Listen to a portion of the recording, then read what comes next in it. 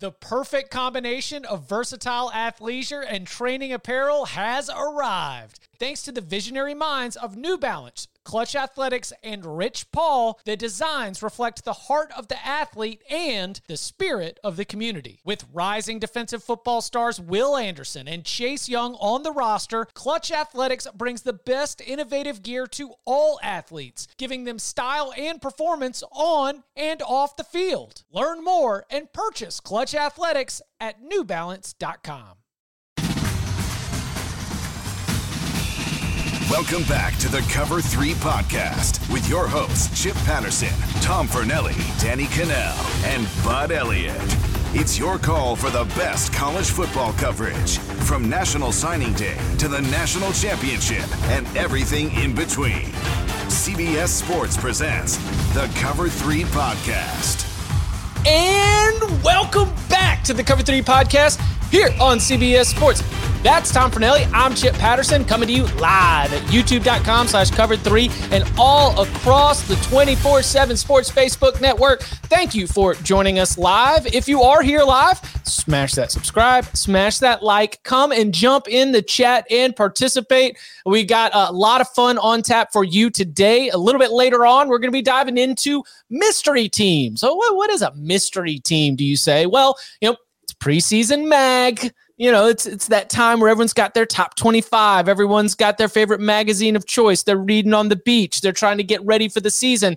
Everyone's got a top 25. And as I'm scanning everybody's preseason top 25, I realize everyone's got about the same, top 5, 6, 7, maybe even all the way to, 8 or 9 teams. But beyond that, we've got a lot of variance. So we've each got a group that Tom and I have put together. We're going to go into why there might be so many questions, why no one can figure out where they stand in terms of the rankings. So these mystery teams that we can't quite figure out, can't quite have a consensus on, we will get back to them a little later. But first... Wait. What if mystery teams are the future of college football scheduling?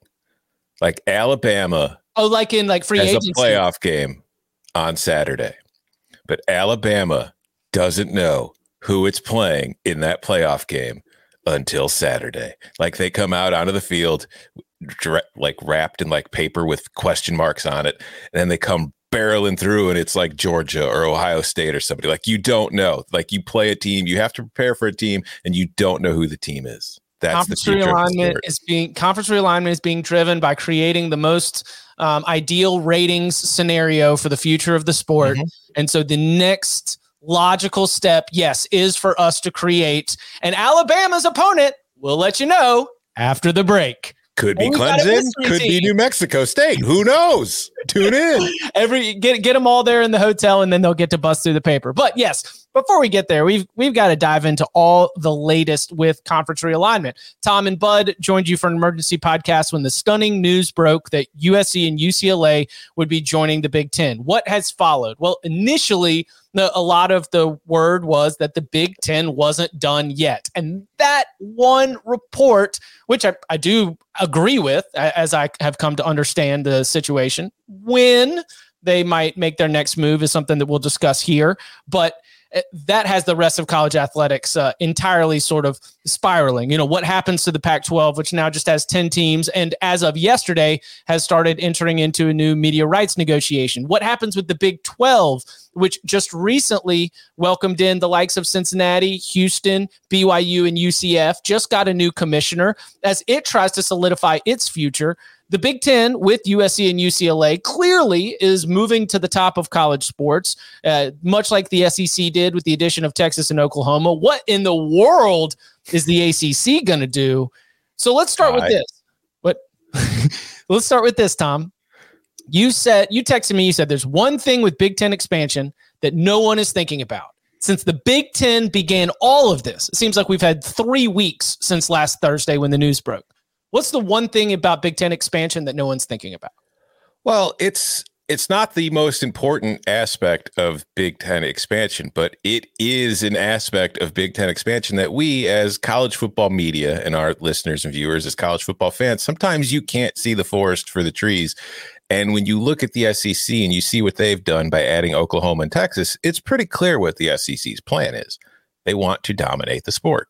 Greg Sankey read a book about the Premier League and said, why don't I just make the SEC into the Premier League? And that's what he's done by trying to add large brands by Oklahoma and Texas and adding it to what's already the most powerful conference in the country. The Big Ten has much the same kind of feelings. Like, obviously, you bring in USC and UCLA. Those are two large brands. They're going to help with your television deal. You bring in the market of Los Angeles. So now you have 5 of the top 10 television markets within your conference.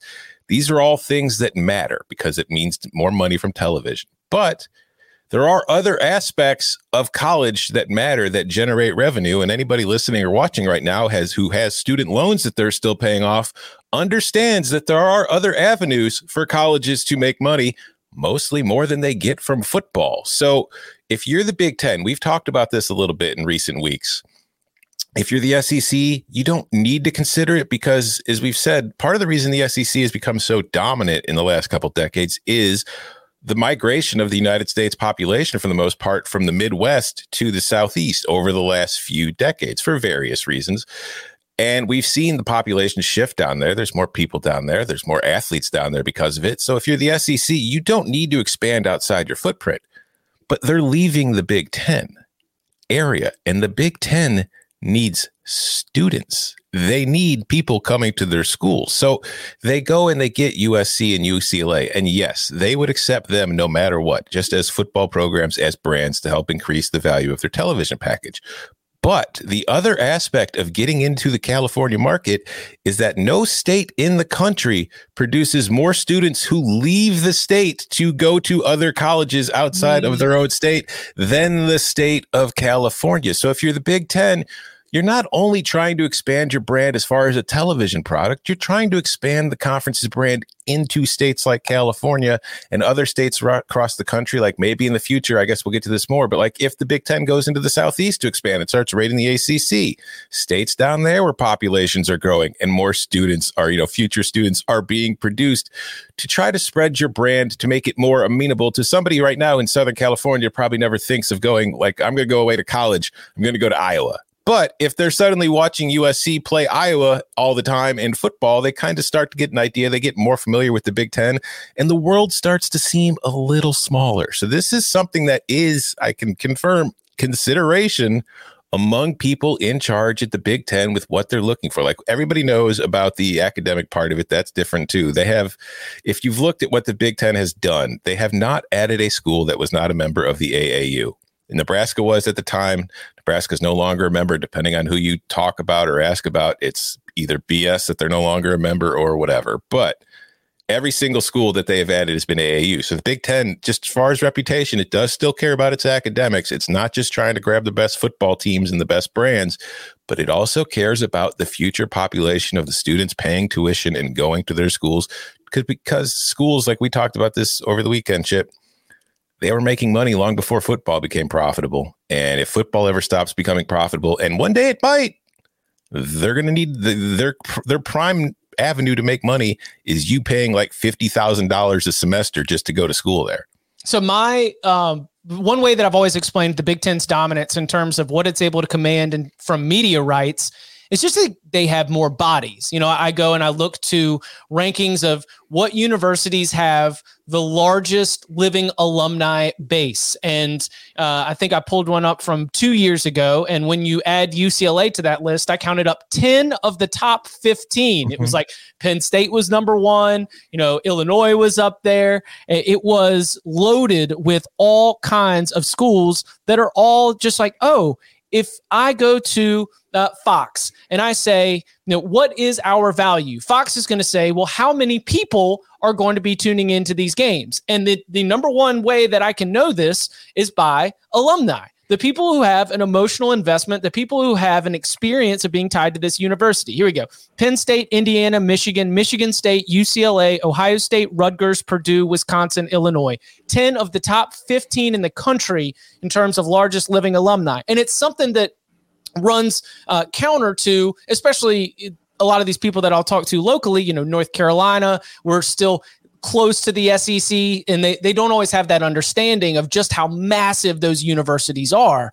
So when you go and you grab these California schools, when you start to entertain the possibilities of further expansion, and like you mentioned, trying to increase the university's brand awareness, do you think that the Big Ten is always going to be able to live on this strength in numbers advantage, like no matter what happens in terms of college football competitively on the field? Because like the ACC has 3 national championships here in the last decade or so. The Big Ten just has 1, but the Big Ten's got all these people, and the Big Ten's got all this money, and it's got the money because of the people. Is that just going to continue to be something that you think the Big Ten can have that's sustainable? I don't see enrollment going down anytime soon. I don't know if it's sustainable, but I do think that what I was discussing is part of the strategy to make sure it stays sustainable. Yes, in that you have a larger, I guess the way you could put it is customer base, because let's be honest, that's what colleges have kind of become. They've become companies where they're trying to convince you to buy their product, which is a piece of paper that says you're worthy of having a job somewhere. And it only costs you $350,000 to get. So yeah, no, it's all part. It's not just a football grab. There's a lot more in consideration for the Big Ten, which is why when you're just sitting around talking with your friends, like, what about this school? What about this school? It's like, it's not just going to be that's a good football school. Why wouldn't the Big Ten want them? There's a million other things under consideration within that conference, because like, as lame as it might sound to us, the Big Ten does care about academics. Now, don't get that twisted as saying the Big Ten cares about its student athletes getting the best degrees that they can get. That's not what I'm saying. I'm saying reputation-wise, as far as the schools are concerned, they do care about their reputation as academic institutions and how they are viewed by people, not only in, nationally, but globally. So before we get to ACC, Pac-12, Big 12, and maybe even where the SEC might figure into that, let's follow that thread right there. My understanding, correct me if I'm wrong, is that unless there's a university who rhymes with Loader Game, there's not going to be any news coming from the Big Ten anytime soon.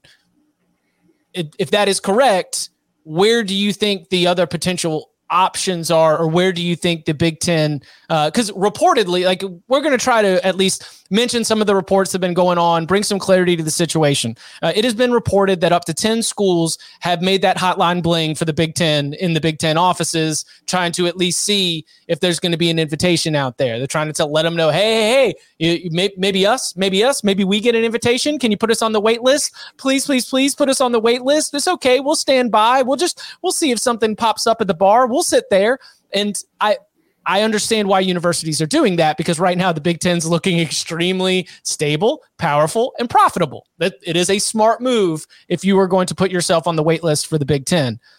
And like I said, I don't think we will see any immediate news unless it rhymes with Loader Game.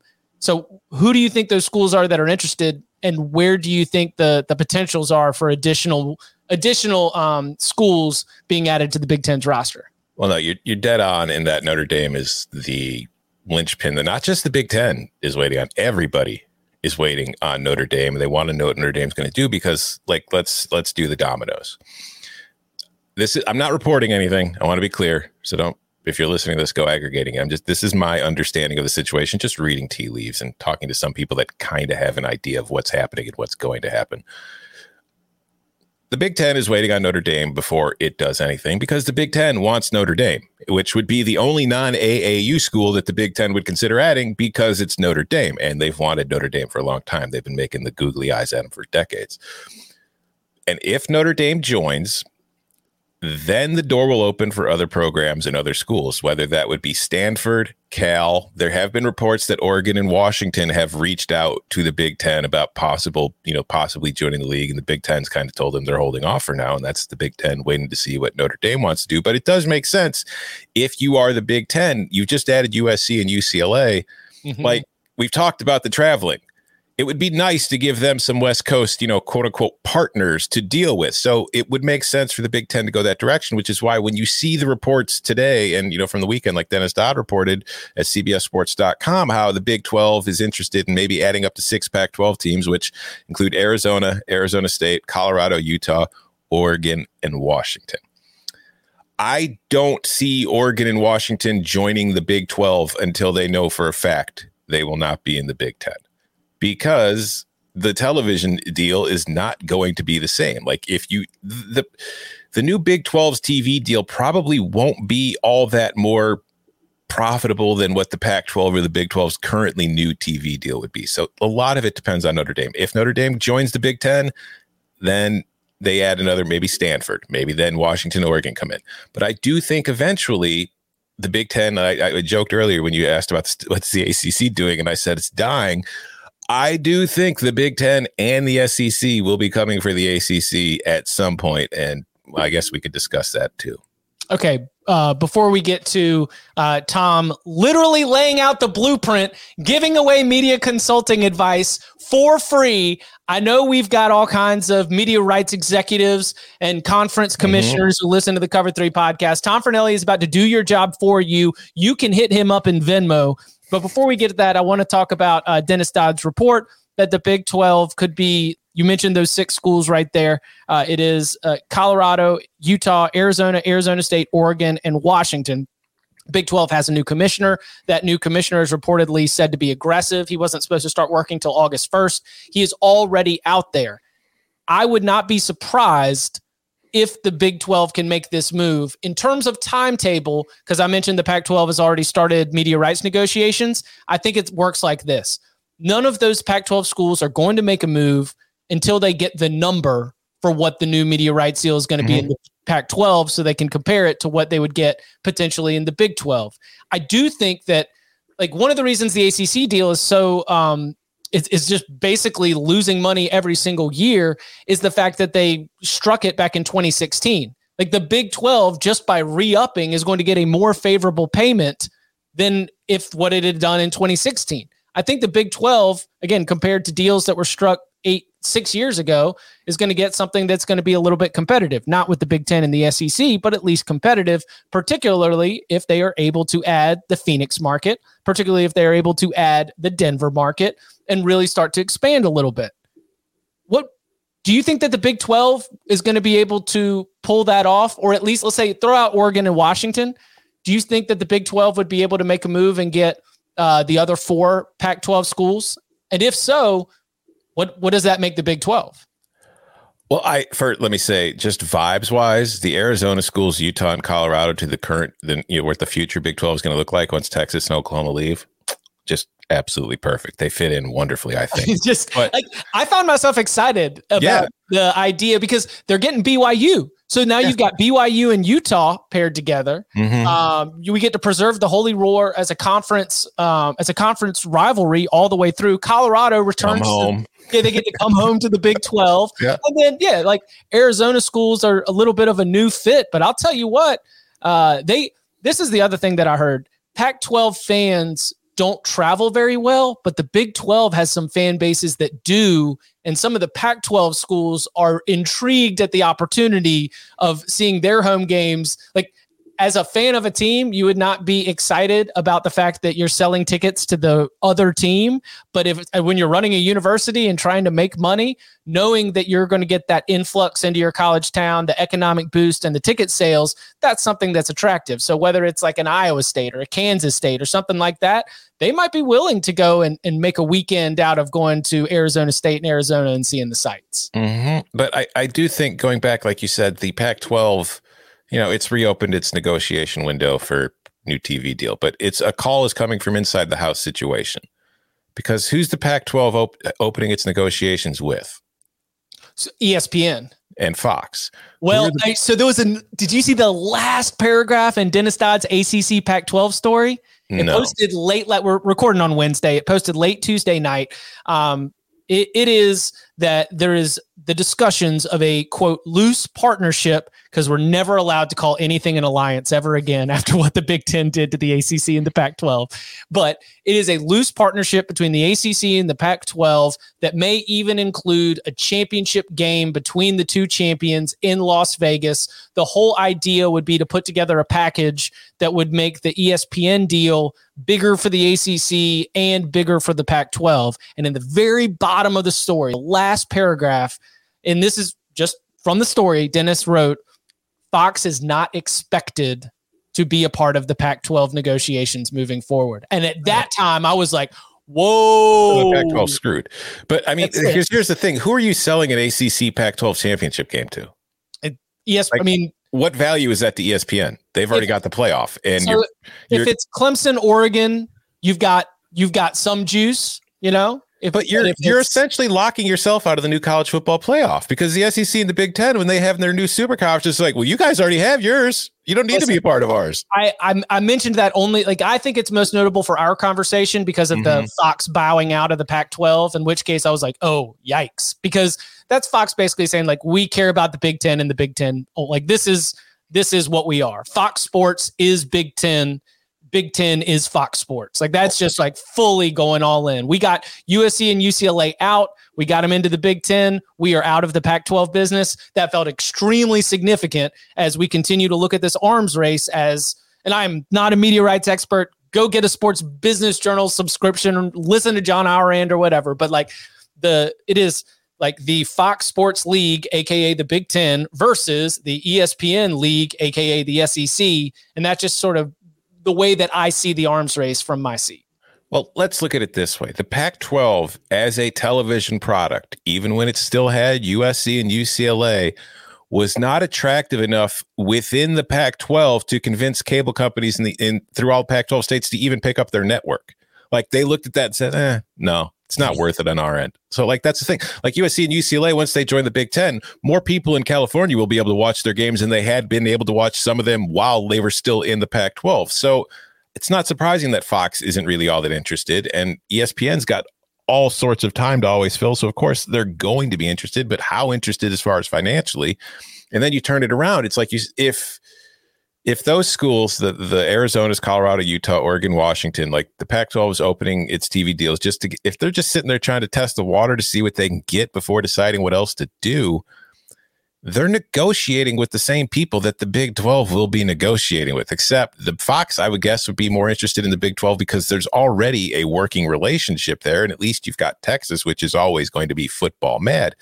So Fox and ESPN are going to be able to set whatever the money is. They're going to be whatever you want to call your conference or whoever's in it at this point, the price is probably going to be exactly the same. So you have to ask yourself, where do I feel like we fit best financially and culturally going forward? And if you look at the Pac-12 right now, it just lost its biggest brand and its kind of flagship school. It lost UCLA. It lost its biggest market in the conference. I feel like if I'm looking at the two of them, it's hard to imagine the Pac-12 is going to be the victor coming out of this scenario. And I don't know if the ACC, I have no idea what the ACC stands to gain by this loose agreement with the Pac-12. And all right, so the other phrase I've been coming back to is the no bad ideas portion of all of this, that when you're floored by something as stunning as USC and UCLA going to the Big Ten, and everybody goes into their camps, there's the university presidents that are in their camp, the athletic directors are in their camp, the league offices are doing it. And I always just imagine the big whiteboard and whoever's leading the meeting says, okay, no bad ideas, and a loose partnership between the ACC and the Pac-12 with a potential championship game between the champions in Las Vegas seems like it comes up in a no bad ideas meeting. Does not mean it's a good idea because it was presented in a no bad ideas meeting. So a lot of things are being presented. And so that's why I try to have a little bit of patience with all these stories, because they can be very true that it is being considered, but there could also be a lot of things that are being considered. The thing that jumped out to me again was that last paragraph where it just said Fox is not expected. And of course, expected could work the other way. Speaking of the ACC, it has long been mentioned that the grant of rights portion of the current ACC contract, something which extends all the way out to 2036, is something that's prohibitive from schools leaving. Now, it is based on my understanding, the situation much like a coach's buyout. We always talk about a coach is on the hot seat. Well, the buyout drops at this date. The buyout drops at this year. As we get closer and closer to 2036, the cost to leave with the exit fee and the grant of rights as it is set up is going to continue to drop. Could it be worked around now, Tom? Yes. Okay. Give it to me. It involves some cooperation and evil genius kind of thought process. First, shout out to Andy Staples, who wrote about the grant of rights situation on The Athletic last week. And he basically went over, there are 4 ways to get out of a grant of rights. The first way is you just throw up the double birds and say, screw you, I'm leaving, come get it, come and take it, which will probably end up costing you a lot of money. The other one is you just sue, which there's no guarantee that you're going to win. You're going to be paying lawyers a very long time to be fighting this in court with no guarantee you're going to win. So you're probably going to end up paying a lot of money. The third option is to come to like a buyout agreement where it's like, all right, well, we're not going to pay the full grant of rights, but we can work it down and you're going to end up paying a lot of money because there's still like 15 seasons left on the grant of rights. But there's a fourth option, and it's one I have mentioned on the show before. You can't pay money to something that doesn't exist. So, speaking of loose agreements and alliances, there are going to be two super leagues, the Big Ten and the SEC, who have been gobbling up all the big brands and who don't really seem to be done just yet. So what happens if Kevin Warren and Greg Sankey get together and decide they're each going to take 4 ACC schools at the same time? What if the Big Ten says, we're going to take Virginia, North Carolina, Georgia Tech, and Duke, or Pitt, or whatever. Chip, you tell me, would North Carolina go anywhere without Duke? I've always imagined that North Carolina and Duke are packaged together, and the Big Ten would always be the most likely landing point. Mm-hmm. You mentioned the AAU. North Carolina is like an old dog in that frat. Yeah. They're like 1922 initiation date in the AAU. Yeah, they've got AAU branded on their ass, and it took, they had to deal with that sitting down for a few weeks. So anyways, the Big Ten goes against Virginia, North Carolina, Duke, Georgia Tech. And then the SEC says, well, we'll take Miami, we'll take Florida State, we'll take Clemson, and I don't know, a fourth, NC State, Virginia Tech, whatever one they want. So the two of them coordinate, get together, and take 8 of the 14 teams in the ACC. Who do you have to pay the grant of rights to at that point? The conference is dead. The other 6 schools will be leaving. So that's the one way I think that you could get around it. I'm not saying it's going to happen. I'm not saying it's what they should do. But if they wanted to, that is one way both the Big Ten and the SEC could make it happen, and make it happen immediately and not have to worry about paying a bunch of money to make it happen. So I thought that you were going to come here with like, I've heard about a competitive clause, the idea that there is an argument in court that, for example, Clemson could say, this deal that we went into is an unfair deal for us because it is equal revenue payments, and we are the reason for a majority of the money that's coming in and being distributed to all 14 members. That Clemson can say, we are the brand that drives the payments, and so therefore this deal is unfair for us, and that's why we should be able to get out, or at least negotiate some sort of exit strategy. And that those would be very, very costly legal moves because they would take a lot of lawyering, they would take going to court, they would take a lot of billable hours, but they could be something that would be argued. It's just that from the legal perspective, no one is quite sure if they want to engage with that yet. It's just such a commitment of time, of money, of resources, that trying to nitpick all the different loopholes within the grant of rights. And by the way, the grant of rights is, if UNC and Duke go to the Big Ten, then Big Ten checks have to go back to the ACC if the ACC still exists until 2036, which is why the cost of those moves then gets a little bit lesser and lesser and lesser as you go on and get closer to 2036, which is why I think the ACC's one move as it stands right now is to engage in breaking up the idea of revenue sharing, is to come to the table and be like, all right, look, we get it. Like, we need to keep our most valuable brands, Clemson, Florida State, Miami, North Carolina, Virginia, and like maybe we bring in Duke, but maybe it's not Duke. Like, I think Duke basketball is a national brand that it rivals what Notre Dame football was at its peak powers, that you can show up anywhere in the country, and you could have on a Duke basketball shirt and people recognize it and they know what it is. I don't know how much that means necessarily to these contracts and TV executives, But I think that the ACC, one of its moves is going to come to the table, and whether it's based on on-field success, whether it's based on ratings, but create some sort of structure that allows for these schools to make different amounts of money. I think that's only a temporary fix. I do not think that prevents the ACC from being rated in the long term, but I do think it could calm the waters enough to give the league a chance to create some stability. It's a lot like an open marriage. You tell yourself, you're like, did it work for others? No, but it could work for us. Yeah. Like, didn't the Big 12 try to go into the, different revenue sharing to try to keep Texas happy? And look how that worked out over the long term. But if you're looking at this from the ACC's perspective, that seems to be one of the moves that you have to try and calm things down and get your members on board and maybe keep them from at least paying lawyers to go through the contracts and look for loopholes. And there is another aspect of all this, or maybe another avenue for these conferences to take that, would be crazy. What if a conference just said, you know what?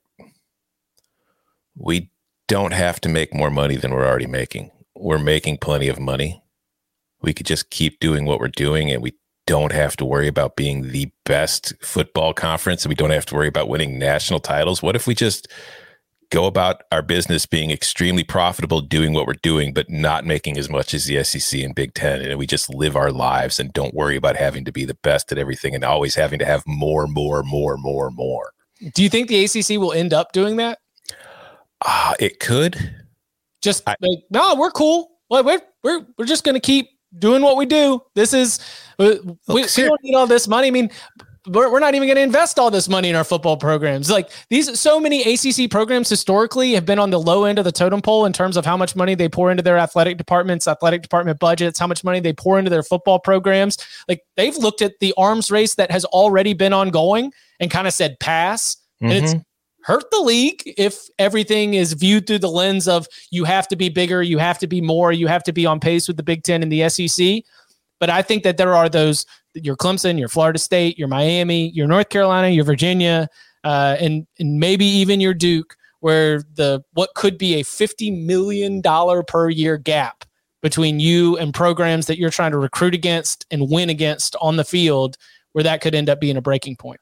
Well, because there's a lot of short-term thinking when it comes to conference realignment. If you look at the people who are running the conferences now, like Jim Phillips is a long time, athletics administration. Greg Sankey was in athletics administration, but Kliavkov, not from it.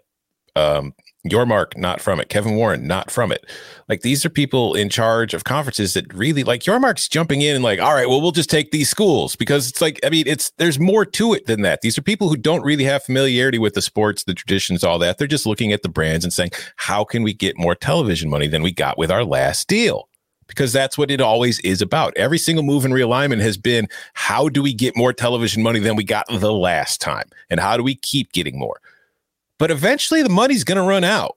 The bubble is going to burst. You're not going to have any more schools you could poach to increase your conference's value. Frankly, I think a lot of it, we're kind of reaching that breaking point now with some of these conferences. So at some point, and it's not anything any current conference commissioner needs to worry about, because they'll be long gone by the time it happens. But at some point, that the money faucet's going to stop. You're just going to get what they're willing to give you, because they already have everything that they need.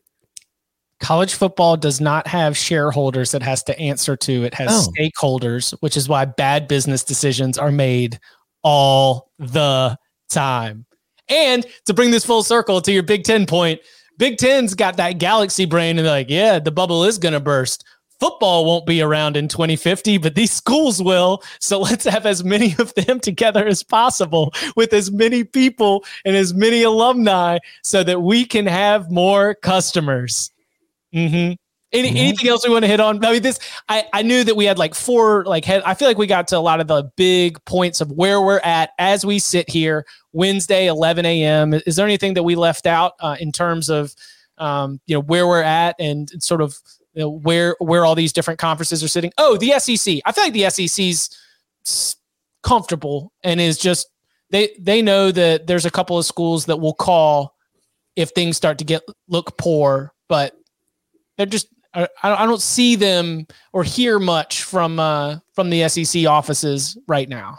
I don't think the SEC needs to rush into anything. They could just kind of wait and see. Because, I mean, if the SEC stays where it is, and again, kind of going to what I was saying, if they just stay where they are, they're going to be just fine. They don't really have to grab any more schools if they don't want to. None of them do. The Big Ten doesn't either. That's the other thing, too. That's another possible outcome. We might just be done. Because remember, like in 2014 and 2010, we were going through all the crazy like death scenarios of the 4 super conferences, and then there was like a couple huge moves, and then it just stopped. We could be in the same situation again right now. Yep. Very, very interesting. And of course, all moves and reports, we're going to keep you updated here on the Cover 3 podcast. It's an incredibly fluid situation. And before we hit the break, like I mentioned this to you over text as we were going back and forth over some of it, I get very excited in my voice and I sound very engaged with the topic.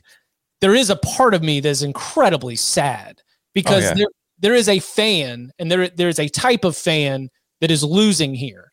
If you are a college football fan that loves to sit on your couch and go, noon slate, 3:30 slate, prime time and late night and line up 4 football games all the way through, sit on your couch, eat snacks for cheap and, go to the fridge and get, drinks for cheap and just take it all in, place bets on your phone, you're winning. Like you are being marketed to.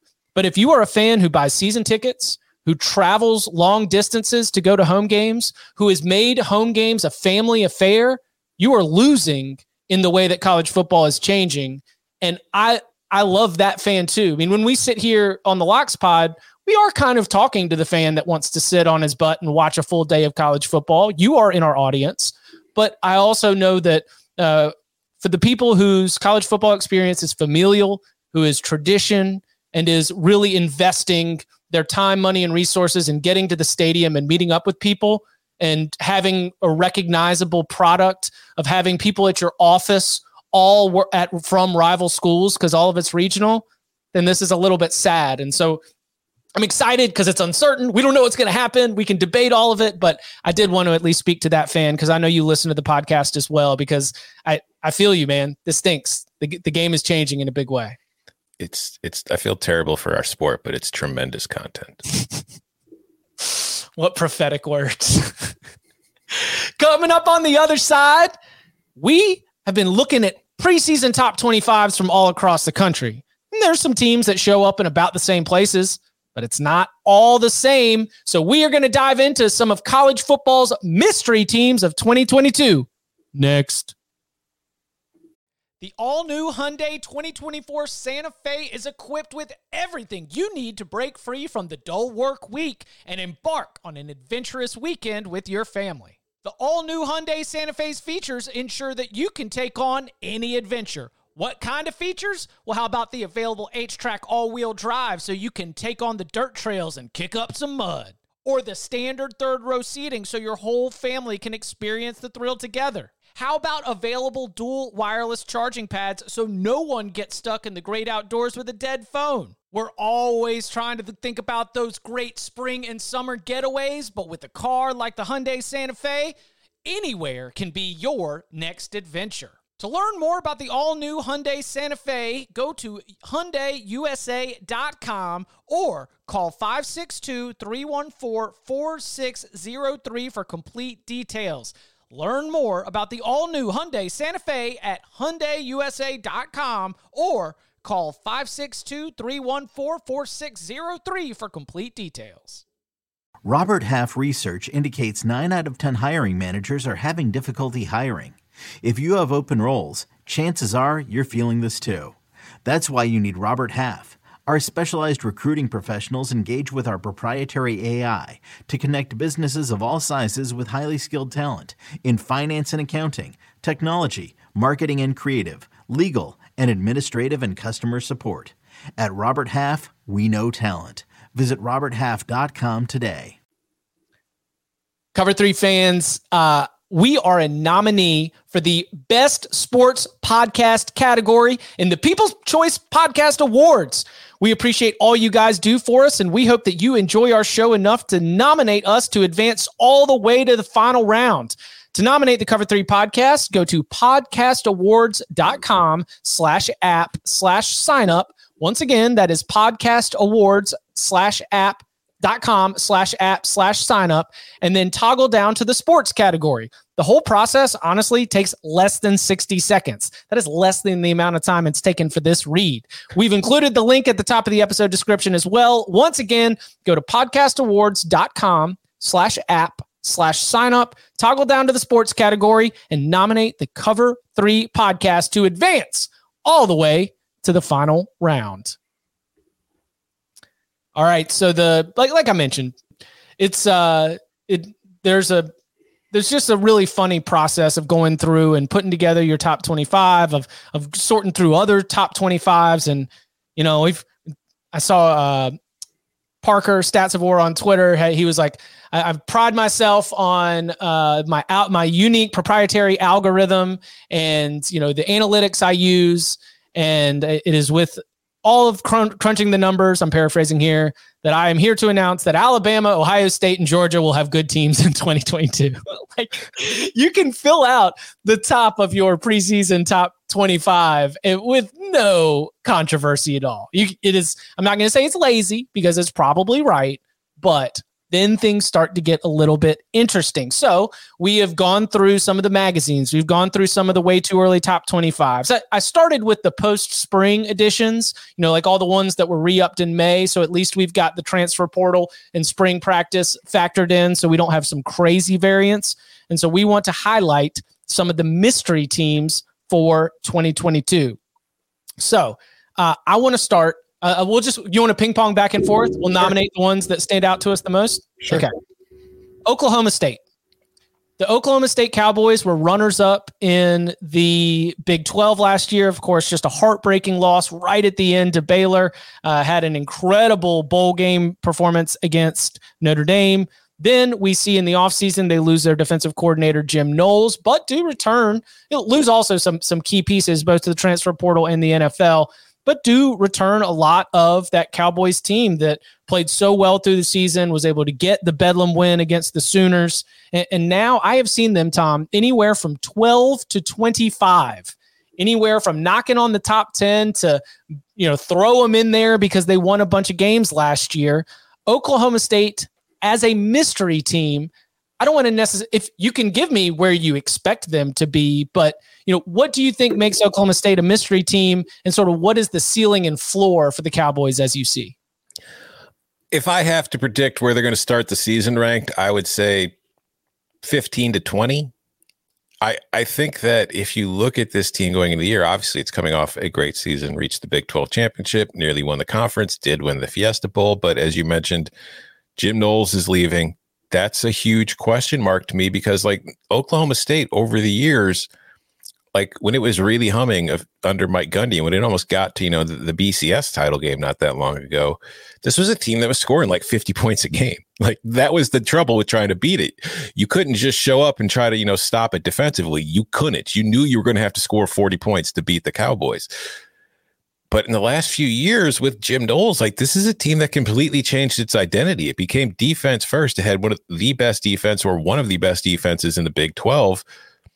And offensively, it really wasn't very explosive. It wasn't scoring the same kind of points. So now that Knowles is gone, if that defense does drop off a little bit, and maybe it does, maybe it doesn't, who knows, are we going to see enough from Oklahoma State's offense that they can make up for any possible deficit suffered by that defection or drop off on the defensive side? And when you look at their schedule, like it starts off pretty easily. Like Central Michigan, you know, that's a good MAC team, but Oklahoma State should beat it. They get Arizona State at home. God knows what that team's going to be. They should win. They get Arkansas, Pine Bluff. They'll win. But like when they get to conference play, they start with Baylor on the road. They get TCU on the road. They get Kansas State on the road, which is probably a team we're going to be talking about at some point today too. And then they get Oklahoma on the road. That's not the easiest schedule to manufacture and get through. So this is a team that I feel like it could start the year ranked. It might end the year ranked, but I will not be surprised at all if like Oklahoma State ends up 8-4 and just not ranked altogether come the end of the year. Do you think that, for me, Spencer Sanders is like your pivot point here, because Oklahoma State 8th in the conference out of 10 teams in terms of yards per play in the Big 12 last year. And like you mentioned, it was very heavily reliant on the defensive side of the football to go out there and win games. Spencer Sanders did have his moments. If I put together a highlight reel of his best plays, you're like, wow, that guy can do great things for this Oklahoma State team. However, there can also be a highlight reel that I put together and you're like, why is that guy starting? Is Shane Illingworth still here? Like there are a lot of different, aspects to Spencer Sanders, which I do think contributes to the mystery team side of this. I will predict that there is going to be a little bit more of a step back. That does not mean that there is an unjust cause for them to be ranked highly or to be ranked in the preseason. But I think that for Oklahoma State to live up to what I do think is going to be a preseason top 20 ranking, it's got to be on, seems lazy, but I also think it is very pertinent. It's got to be on the quarterback who has spent 3 years as a starter with Mike Gundy, an offensive coach who we have seen be able to get great things out of quarterbacks. And so you're really, really going to need to flip the switch there because, like you mentioned, there's just bound to be a little bit of drop off on the defensive side of the ball. Yeah, I think if you're looking at Oklahoma State and you're saying, can it get back to a Big 12 championship? No, it can, but everything's going to have to go right for Oklahoma State, and they're going to need things to go wrong for other teams. You mentioned that Central Michigan opener. Do you remember the Bananas play in 2016 when Central Michigan upset Oklahoma State on some wild, maybe even it shouldn't, Mike Gundy was even protesting something about whether it should have been a touchdown or not. And it ended up being hilarious. Not hilarious, but that Oklahoma State. On your perspective. Yeah, depends on your perspective. That Oklahoma State team was 10-3 and finished the season number 11 in the country. Was sitting there knocking outside the door, top 10 in the country going into the Bedlam game against Oklahoma. And had it not had that Central Michigan loss hanging on to it from September 10th, maybe would have been in the college football playoff race. But anyway, it was like Pitt last year with the Western Michigan. Yeah. What's up with all these Michigans? The directional Michigans will screw up a Cinderella. They'll, Joel in the chat obviously just got triggered. So I'm so sorry, Joel, to mention this is the Oklahoma State travesty of 2016 against Central Michigan. But oh my goodness. So wild sequence. If you want to do a little YouTube rabbit hole and you're not an Oklahoma State fan, go and check it out. Oklahoma State, Central Michigan 2016 ending was phenomenal. All right, Tom, mystery team. Where do you want to turn the spotlight?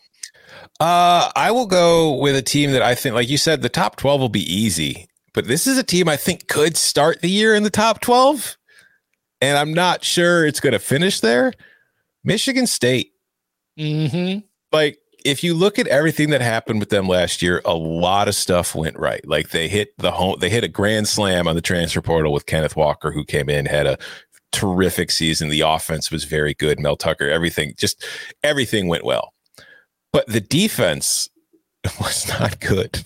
I feel like we tend to overlook how terrible that defense was, especially late in the year. The pass defense was one of the worst pass defenses, one of the 20 worst pass defenses in the country. And we went into that Ohio State, Michigan State game oh, look at this big top showdown between the Buckeyes and the Spartans. And anybody who was smart was like, okay, so you're telling me CJ Stroud and these wide receivers against the poorest pass defense. This is definitely not going to end 49-7, right? It's going to end 49-7. Okay, gotcha.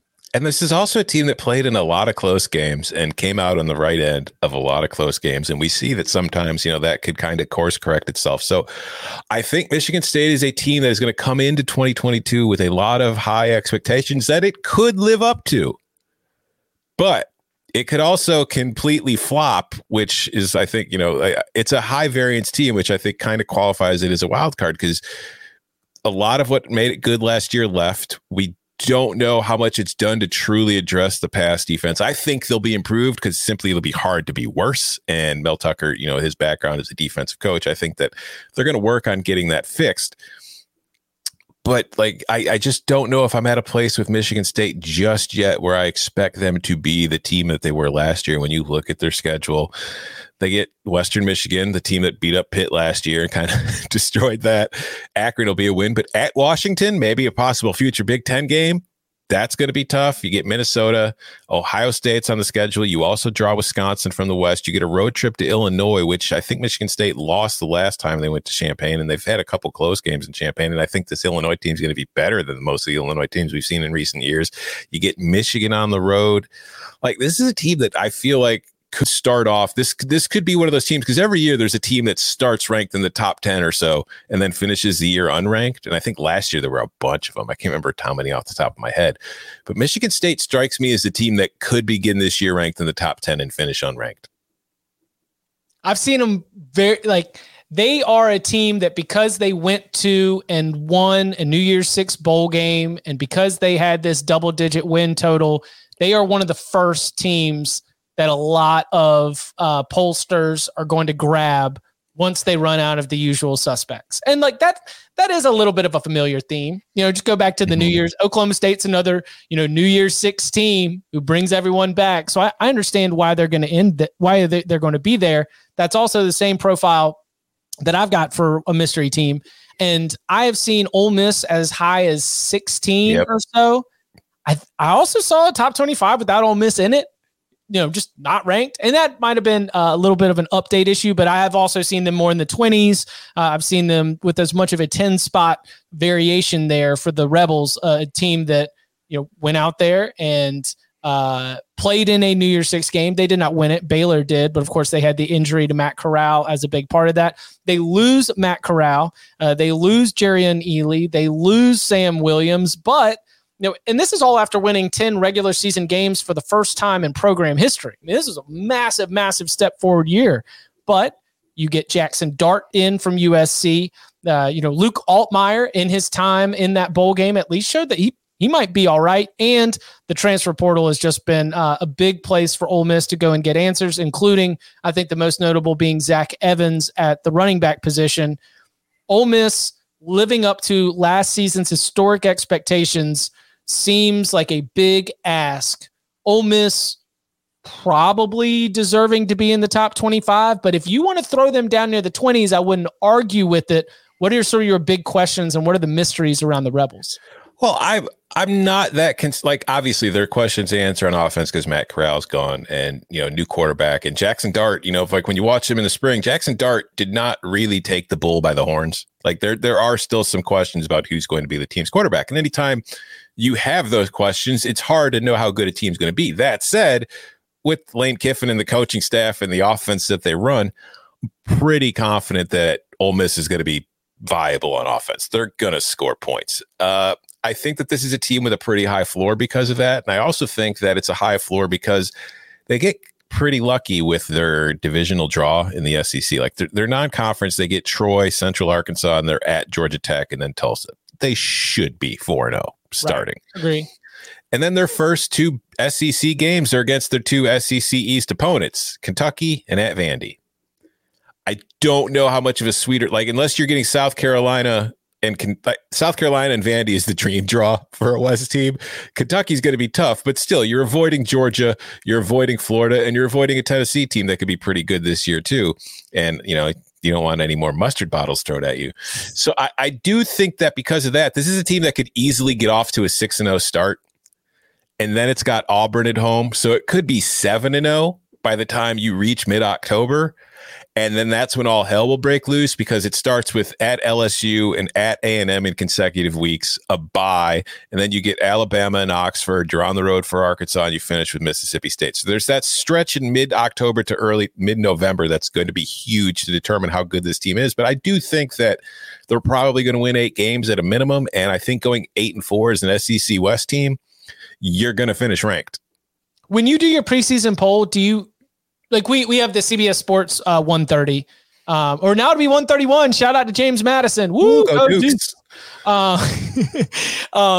Do you do it sort of in mind of what they will be at the end of the season, just as a personal preference? Yeah, it's more of a projection than anything. It's our preseason. I use my rankings formula for all the stuff to during the season when it's reactive. In my preseason poll, it's a mixture of my power rankings and then just based on what I think is going to happen based on schedules. Like I do my projections and then I kind of get what the team's records are going to be. And then I just kind of figure out who's going to get voted by who. And like I said, an SEC West team that's 8-4 is much more likely to finish ranked than a Big Ten West team that's 8-4.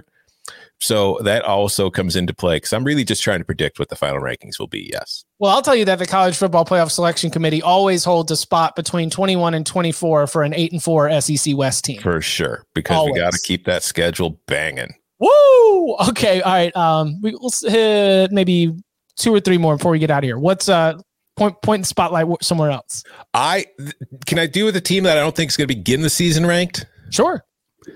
I mentioned it briefly when we were talking about Oklahoma State. I think Kansas State's going to be a big wild card in 2022 because this is a team that if you talk to the analytics folks, they're pretty pumped about heading into the season. Like this is a team that people think can make some noise. They've got some talent. They've got a manageable schedule as far as the Big 12 is concerned in that they get Oklahoma State at home. They got to go on the road for Oklahoma and Iowa State, which is tough. But for the most part, Oklahoma State at home, Texas at home, like this is a team that people think are going to take a step forward. But the wild card to me is Adrian Martinez. Like I've seen a lot of Adrian Martinez at Nebraska over the few years. And I feel like you should not take anything for granted when Adrian Martinez is your quarterback. And it's going to be an interesting subplot to follow in that if Adrian Martinez goes to Kansas State and takes a step forward and is balling out and having a terrific season while Nebraska's still kind of stuck in the mud, it's not going to be great for Scott Frost. But if Adrian Martinez goes to Kansas State and he's still very, wild and just kind of, up and down, maybe, Scott Frost gets looked at a little differently. But I just think that the Kansas State is a team that could end up playing in the Big 12 championship and could finish 5-7, which that's pretty much a wild card to me. Without a doubt. I mean, if Kansas State is the non-Texas, non-Oklahoma, non-Baylor team most poised to go up there and take the cookies if everybody else screws it up. Like, what Iowa State has been the last few years in the Big 12? Like Kansas State? Yeah, I feel like Kansas State can be this year's version of Iowa State. I think Baylor, is a little too solid of a foundation to think that they're going to be like a Cinderella kind of team. Oklahoma State, I think, is going to be good, but could drop off. I think Kansas State could be the one team where everybody's like, they're the plucky little underdog that's just, keeps winning. And people are like, wow, but they're not a playoff team, but it's like, yeah, well, they're still a pretty good team. But like I said, they could also be 5-7 for all I know. Not a massive difference here, but I do think that there's a big wild card factor. But the Miami Hurricanes I've seen as high as like 14, but then as low as like 21 or so. They're normally not all the way near the end of the top 25. A lot of people see Tyler Van Dyke as a very impressive quarterback, Mario Cristobal, and some of the work they've done on the transfer portal to solidify the defensive side of the ball. There's a lot of reason to look at this group, and especially when it comes to the rest of the competition in that ACC Coastal Division. One more year of Coastal Chaos. To think that Miami's going to be able to have a good record. Where are you at with the Hurricanes right now? And a reminder, we've got win totals that will start up in the next couple of weeks. I know we'll hit the ACC on the earlier side of that, so feel free to keep any big time fire takes out there. But I think that Miami's floor and ceiling, much like Kansas State, are probably 3 to 4 wins apart. Yeah, but the problem I face is that there are 2 college football programs that when hype and offseason, the offseason hype starts surrounding them and people start getting excited, I make it a point to go out of my way not to buy in. Miami is one, Texas is the other. Texas, I am fighting off any hype surrounding it. I know they're recruiting really well right now. I know Arch Manning's coming. That's not going to impact them this year. I know they have Quinn Ewers. Everybody's super excited about it. They've got great receivers, but I'm not buying it until I see it. I'm not buying it. I'm having a lot harder time doing it with Miami because I am genuinely excited and pumped up about what I think this Miami team can be in 2022. And a lot of it stems from just how I feel about Tyler Van Dyke based on what I saw from him last year. I think that he's one of the best quarterbacks in the country. And I think that should he be allowed to continue showing off what he can do, he's going to prove to be one of the best quarterbacks in the country. And I think if you look at this team, like they've got a chance to make noise. Like I think they're going to win the Coastal. I just don't look around the rest of that division and see another team that I truly believe is capable of challenging them over the course of a full season. There might be one that could beat them on a Saturday, but over the course of the full 8 games, I don't see it happening. But I'm telling you, I have this feeling in my gut. September 17th at Texas A&M. I'm not going to say Miami's going to win the game. I'll take them in the points. I'm saying Miami's going to cover for sure. And by the time that game rolls around, again, I'm having a difficult time holding off my Miami hype train. I might be taking Miami as a money line sprinkle at that point by the time that game rolls around. I mean, but like to your point, I do not think Mario Cristobal's arrival will allow for Miami to fully wash the Miami off. I think that Miami could give us a win like Texas A&M. Miami could put a scare into Clemson. Then they're losing to Duke a month later. Then they could lose at Georgia Tech. Like there's that. There's been that one thread that we have where the ceiling and the floor are very, very far. Like they're going to finish with a record that will be about what we think in terms of it being 9 or 10 wins. But the wins and the losses might not make any sense whatsoever. And that's just because you can't wash the Miami off with just one season. It's gonna take a little while. I am ready to be hurt again. Yes. All right. Give me one more. Last one. I will go. Let's go back to the Big Ten. Minnesota. That's a team I think you're going to get when you're filling out your preseason ranking. I think a lot of people get down to the 20 part. And they'll be like, hey, this team's been pretty good the last couple of years outside the COVID year. They have a chance to, be a competitor in the Big Ten West.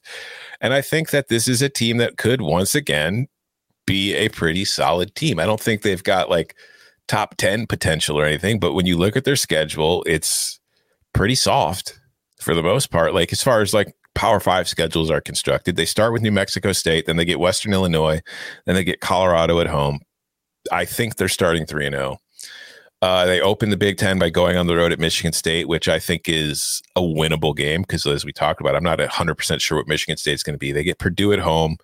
Then they have their bye. They're on the road against Illinois, who beat them in Minnesota last year. They're on the road against Penn State. They get Rutgers at home, Nebraska on the road, Northwestern, Iowa at Wisconsin. So I don't think they're going to win the West, but I think that this is a team that could once again be in that 8-4, 9-3 range, but could also be 6-6, 5-7. Could also get maybe to 10 wins if things go right and the offense kind of clicks and they are able to get a little more balanced than what we saw from them last year. So this is a team to me that I think is but I know Purdue's been a popular kind of like dark horse pick in the Big Ten West. I think that Minnesota is what a lot of people think Purdue's going to be. I just have a lot more trust in that program and the foundation it's on at this point than I do for Purdue. So I think Minnesota is a team that might not win the Big Ten West, but will have a lot of say in who does and could end up the season ranked. So a lot of my Minnesota optimism is based on, the idea that Kirk Shiraka has returned, teamed up with Tanner Morgan, who at his best has been very, very good. You've got a wide receiver room there that I do think is positioned to help that passing game find its feet again after, like you mentioned, it was completely lost there for just a little bit. And I don't want to factor in, I don't want to like go through our entire preseason coming back to, but if he gets injured, but I do think the quarterback depth is one thing where it's like, you mentioned the floor. It's like, if you remove Tanner Morgan from the equation, I don't have enough confidence in Cole Kramer and the rest of that room for me to go out there and be like, and you know what? They'll still be okay after that. All of my Minnesota optimism is based on Kirk Shiraka, Tanner Morgan, and a passing game coming to life. And that can be a little bit of a wild card proposition, definitely making Minnesota a mystery team. That said, Minnesota went 9-4 last year without a passing threat. Because even with Tanner Morgan in, they ran the ball like 70% of the time, and defenses weren't even worried about them throwing the ball against them, and they still won 9 games. So even if Tanner Morgan gets hurt and they have to run the ball 75% of the time, I don't know if it's that terrible for him. We'll see. We will. That's the good thing about building up just a bunch of big old burly boys on the offensive line, just so you can, hey, if we can't throw the ball anymore. That's the biggest question I have about them, is because they do lose a lot of offensive, like they lose some key offensive linemen. It's going to be interesting to see if that program is at the point like with Wisconsin and Iowa where they lose guys, but then you just know that they're going to reload. Agree. You can follow him on Twitter at Tom Fornelli. You can follow me at Chip_Patterson. We'll be back on Thursday with another edition of the Mailbag. If you would like to add a question to the big old bag of mail, of course, 5-star review. Put your question in that review. It is loaded up. We cannot wait to get to some of those, but that's not the only way. You want to hit us up at Tom Fornelli at Chip_Patterson with a question. We can tackle that as well. Tom, thank you very much. Thank you.